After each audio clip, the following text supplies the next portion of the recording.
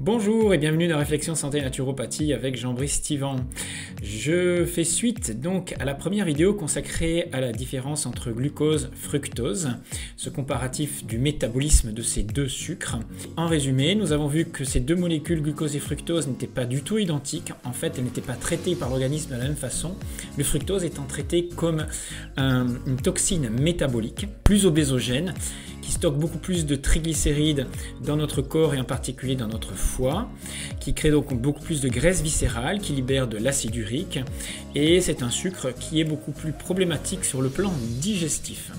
Aujourd'hui, dans ce comparatif, nous allons montrer que le fructose est beaucoup plus inflammatoire au niveau hépatique, que son métabolisme est très proche de celui de l'alcool, qu'il modifie l'appétit dans le sens d'une diminution de la satiété et qu'il produit aussi plus d'oxydation.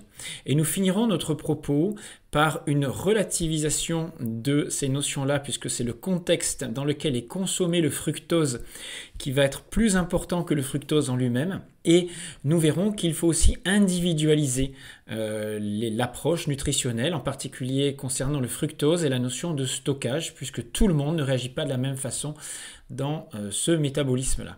Je reviens sur une notion importante, puisque les gens nous disent « mais le fructose, c'est le sucre du fruit, il fait moins monter l'insuline » et d'ailleurs, il a été utilisé dans les années 2000 pour aider les diabétiques à ne pas faire monter leur insuline et à diminuer la résistance à cette insuline.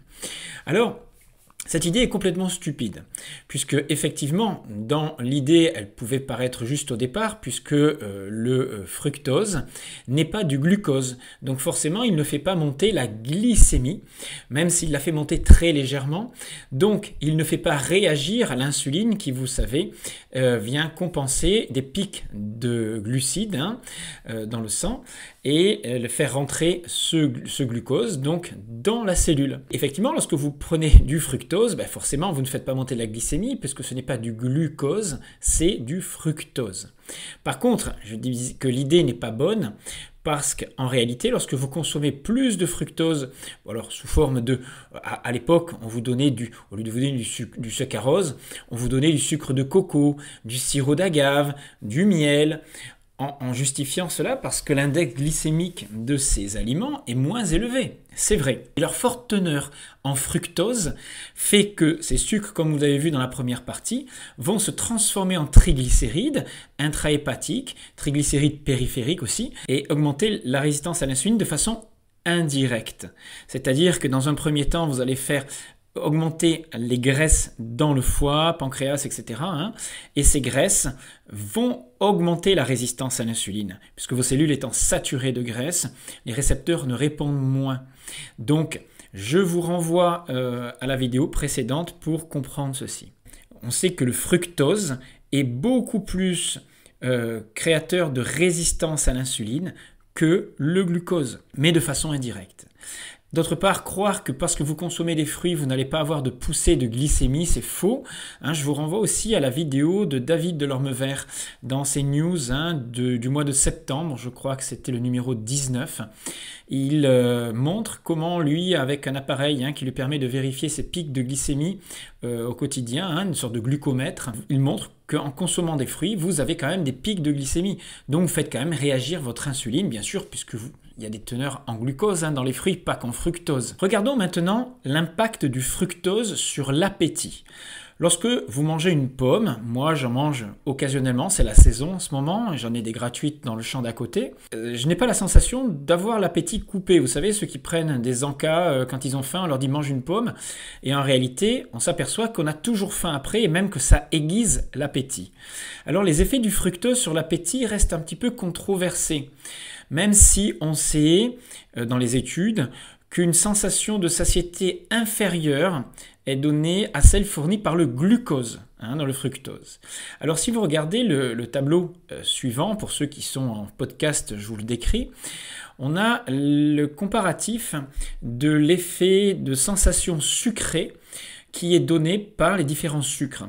Et on s'aperçoit que tout en haut, on trouve le fructose qui donne une saveur très sucrée. On est à un indice de 173, contre le sucrose, le saccharose de table qui est de 100 et le glucose qui est de 74. C'est-à-dire qu'on a plus de 2 fois plus de sensations sucrées avec du fructose qu'avec du glucose. Alors ça amène une sorte de shoot cérébral qui génère de la sérotonine, etc. et qui vous donne envie de toujours plus en consommer. D'ailleurs le fructose ajouté, le HFCF, ce que vous voyez ici, c'est du fructose industriel, un mélange associé un peu à du glucose, du sirop de glucose. En le rajoutant dans les aliments, la satiété est plus tardive. Et les études ont bien montré qu'après une ingestion de plats contenant du fructose, que ce soit issu du fruit, du miel, des produits industriels, on observe une diminution du taux de gréline, l'hormone responsable d'une stimulation de l'appétit. Et elle est moins forte, cette réponse-là, qu'après une ingestion de glucose. Et l'élévation du taux de leptine, qui est l'hormone de la satiété, est également moins forte. Donc le fructose est moins efficace que le glucose pour arrêter la prise d'aliments. La satiété est moins bonne avec du fructose qu'avec du glucose. Et sa saveur hyper sucrée stimule davantage notre appétit, en particulier quand vous consommez des fruits. Moi je sais que j'ai toujours envie d'en manger d'autres et je ne me sens pas à satiété. Alors après, bien sûr, si vous consommez 3 pommes d'un coup, c'est sûr que la quantité de fibres va vous exploser le ventre et vous donne plus envie de manger derrière, c'est sûr. Mais c'est pas une satiété réelle, constitue, on va dire, une bonne barrière au fait de ne pas grignoter constamment.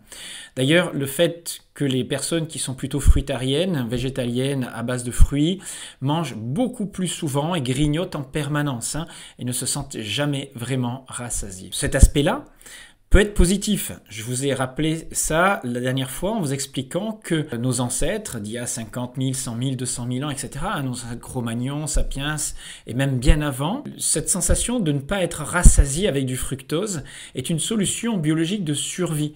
Un mécanisme qui nous poussait à nous remplir dès que nous tombions sur un arbre fruitier, un ensemble de baies, à une époque bien lointaine où les fruits étaient rares, et il ne fallait pas que ces fruits soient consommés, on ne pouvait pas les garder, sinon les animaux allaient les manger. Donc il fallait se gaver, ne plus s'arrêter, et donc le fait qu'on n'arrive pas à satiété rapidement avec les fruits nous incite à en manger de plus en plus. Ce qui va faire que nous allons mettre en réserve plus de graisse dans notre foie, et à l'époque c'était une solution. Aujourd'hui, si vous consommez que des fruits, vous n'aurez pas de sensation de satiété réelle, mais en plus, si vous en consommez beaucoup, rajoutez aux lectines, aux pépins, aux fibres, difficile de ne pas avoir de fermentation, surtout que vous ne digérez pas tout le fructose que vous allez consommer. Voilà, donc ça crée beaucoup d'inconfort digestif, on en a déjà parlé. Troisième aspect, aujourd'hui, différence glucose et fructose. On s'aperçoit que nos mitochondries, lorsqu'elles sont submergées de glucose de façon excessive, génèrent des radicaux libres. Une partie du glucose va être alors transformée un petit peu en graisse et cette transformation génère des radicaux libres. Mais comparé au fructose, ce stress oxydatif est bien moindre, c'est-à-dire que le stress oxydatif généré par le fructose est bien supérieur qu'au glucose. Les molécules de fructose, elles ont été évaluées par rapport à ça et elles provoquent une glycation, c'est-à-dire la production d'agents de glycation, une sorte de caramélisation qui peut avoir lieu dans vos tissus, dans votre sang en particulier. Et bien cette glycation est 7 à 10 fois supérieure pour le fructose par rapport au glucose. Ça veut dire que le fructose caramélise plus que le glucose. Cette glycation, lorsqu'elle a lieu sur vos protéines sanguines, sur votre hémoglobine, elle accélère les processus de vieillissement, elle entraîne donc une accélération du processus de vieillissement. Et elle a des impacts bien sûr sur les vaisseaux sanguins, beaucoup de répercussions qui donnent des effets secondaires aux personnes qui ont des maladies métaboliques et justement des taux de glycation très élevés. On mesure ça avec l'hémoglobine glyquée. C'est comme si vous caramélisiez de l'intérieur.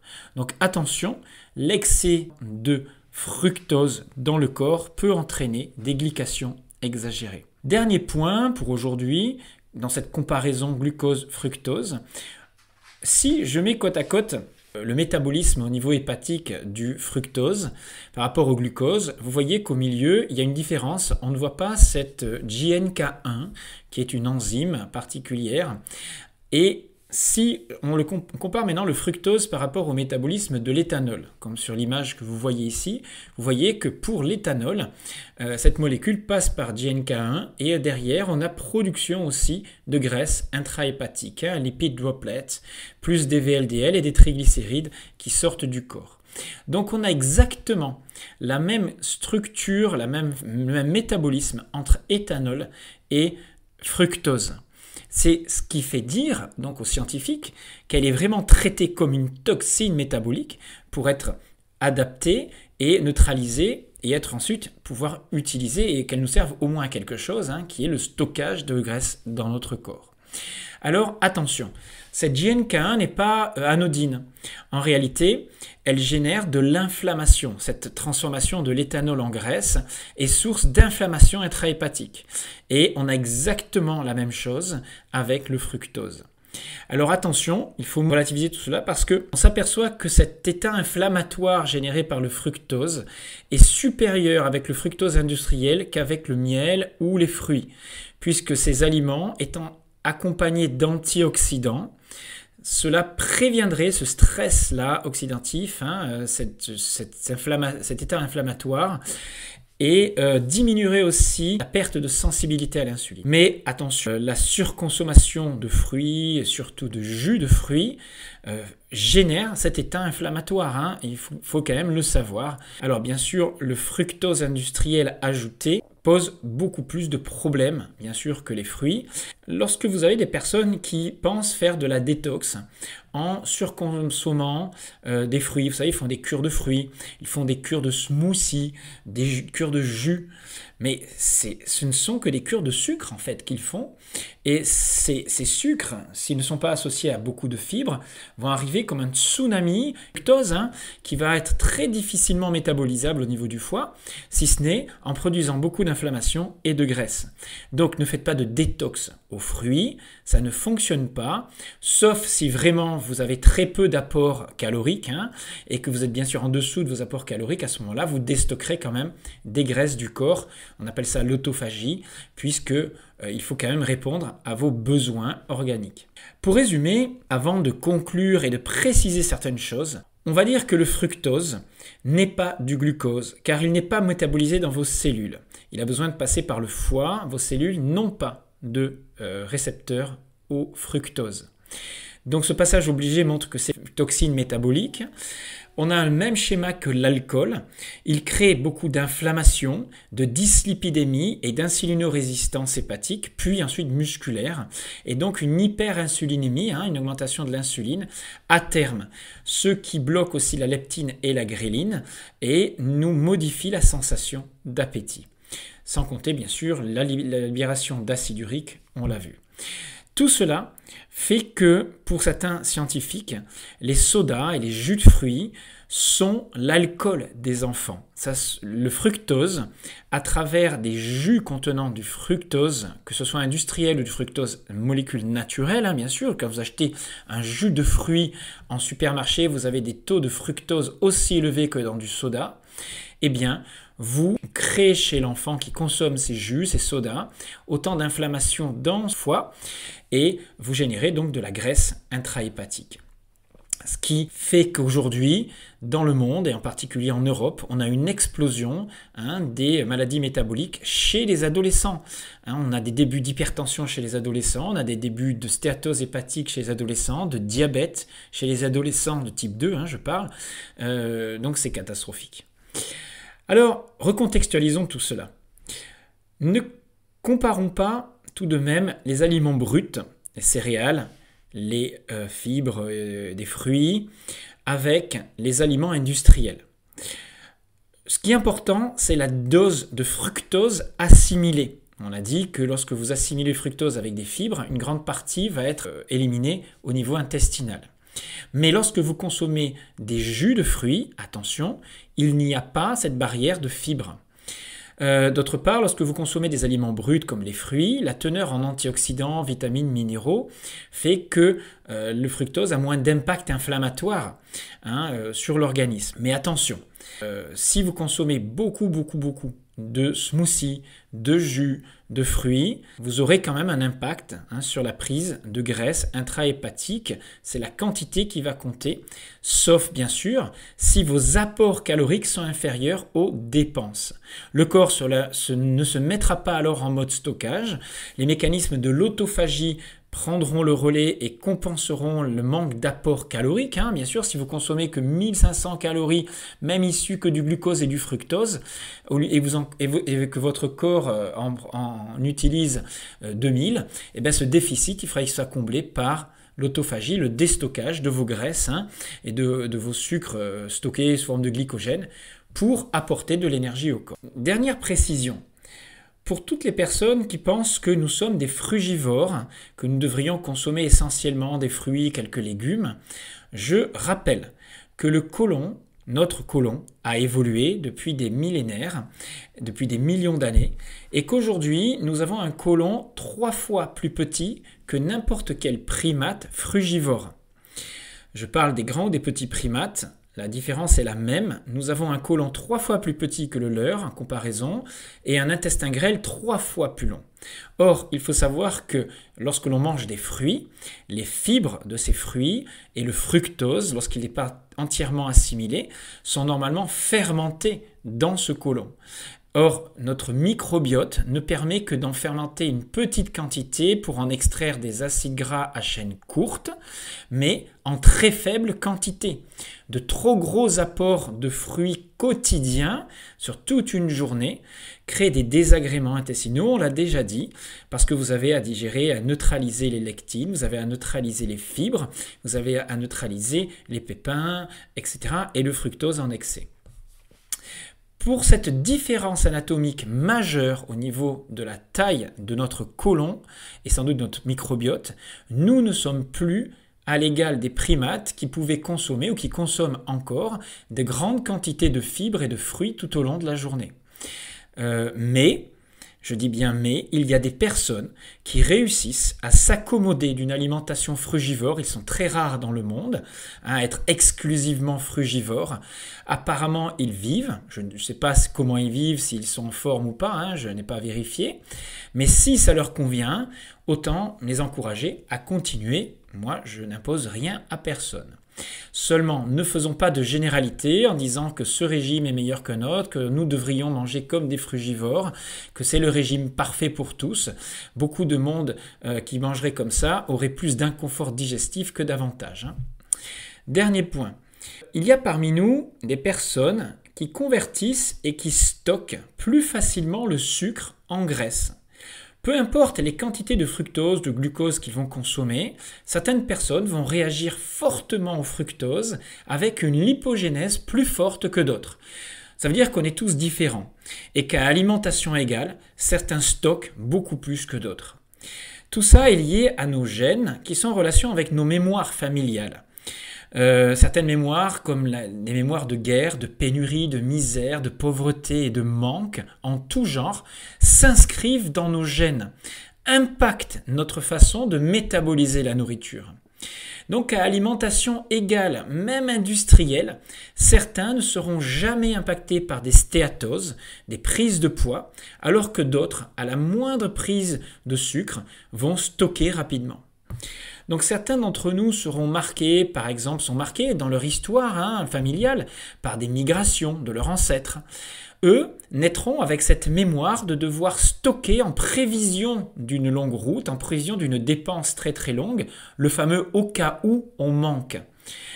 Tout ce qu'ils consomment, eux, pour se préparer, va se stocker pour se préparer à une éventuelle migration. C'est du moins ce à quoi est programmé leur cerveau pour se donner une plus grande chance de survie. Cette programmation du cerveau se fait d'inconscient en inconscient, de génération en génération. Et ces personnes sont comme des oies qui ont cette faculté, en consommant un petit peu de sucre issu des fruits, de figues par exemple, comme on l'a vu, d'engranger rapidement et de stocker une quantité de graisse hépatique qui va leur servir de carburant pour la longue migration. Alors que d'autres qui vivent sans prévoir l'avenir, qui n'ont pas cette mémoire de pénurie, de migration, de manquer, de guerre, etc. Eux, ils vivent le futur comme quelque chose qui ne les inquiète pas. Ils ne s'inquiètent pas s'ils vont manquer ou non de nourriture demain. Ils vivent au jour le jour. Inutile pour eux d'avoir des gènes qui vont orienter vers le stockage. Eh bien, lorsque ces personnes-là vont consommer des figues, des dattes ou autres mangues très sucrées, ils n'auront pas du tout le même impact sur leur foie, le même stockage de graisse. Leur métabolisme ne sera pas en position stockage. Voilà donc comment individualiser les choses et comprendre que nous ne sommes pas faits pour consommer de la même façon. C'est pourquoi je pense que la compréhension de la physiologie et du métabolisme digestif est importante pour faire nos choix alimentaires. Mais ne perdons pas de vue nos différences génétiques et nos mémoires familiales. Gardons à l'esprit que de nombreux paramètres échappent encore à notre connaissance. Restons humbles face à la complexité de l'humain, surtout en matière de nutrition, et tâchons de conserver une vision globale de ce que nous sommes. L'alimentation ou la santé ne se réduit pas à l'ingestion de molécules. Voilà, vous souhaitez aller plus loin et découvrir nos formations, comprendre les liens qui existent entre l'aspect psycho-émotionnel, nos mémoires et l'impact que ça peut avoir sur notre biologie, et des connaissances bien sûr de toute la naturopathie et de la nutrition scientifique. Je vous invite donc à obtenir ces formations, je peux vous les envoyer. Ça changera votre façon de prendre en main votre vie, votre santé. Ce sont des formations pratiques à la portée de tous. Certains m'ont fait confiance et n'en sont pas déçus. Contactez-moi à jbnatureux@orange.fr ou alors allez voir sur le site alsacenaturo.com. Et n'hésitez pas à vous abonner, à diffuser toutes mes vidéos, puisque les algorithmes de YouTube n'aiment pas trop mon discours apparemment. Et se faire connaître sur YouTube, c'est pas évident. Si vous pensez que mon travail mérite d'être connu, ne vous gênez pas.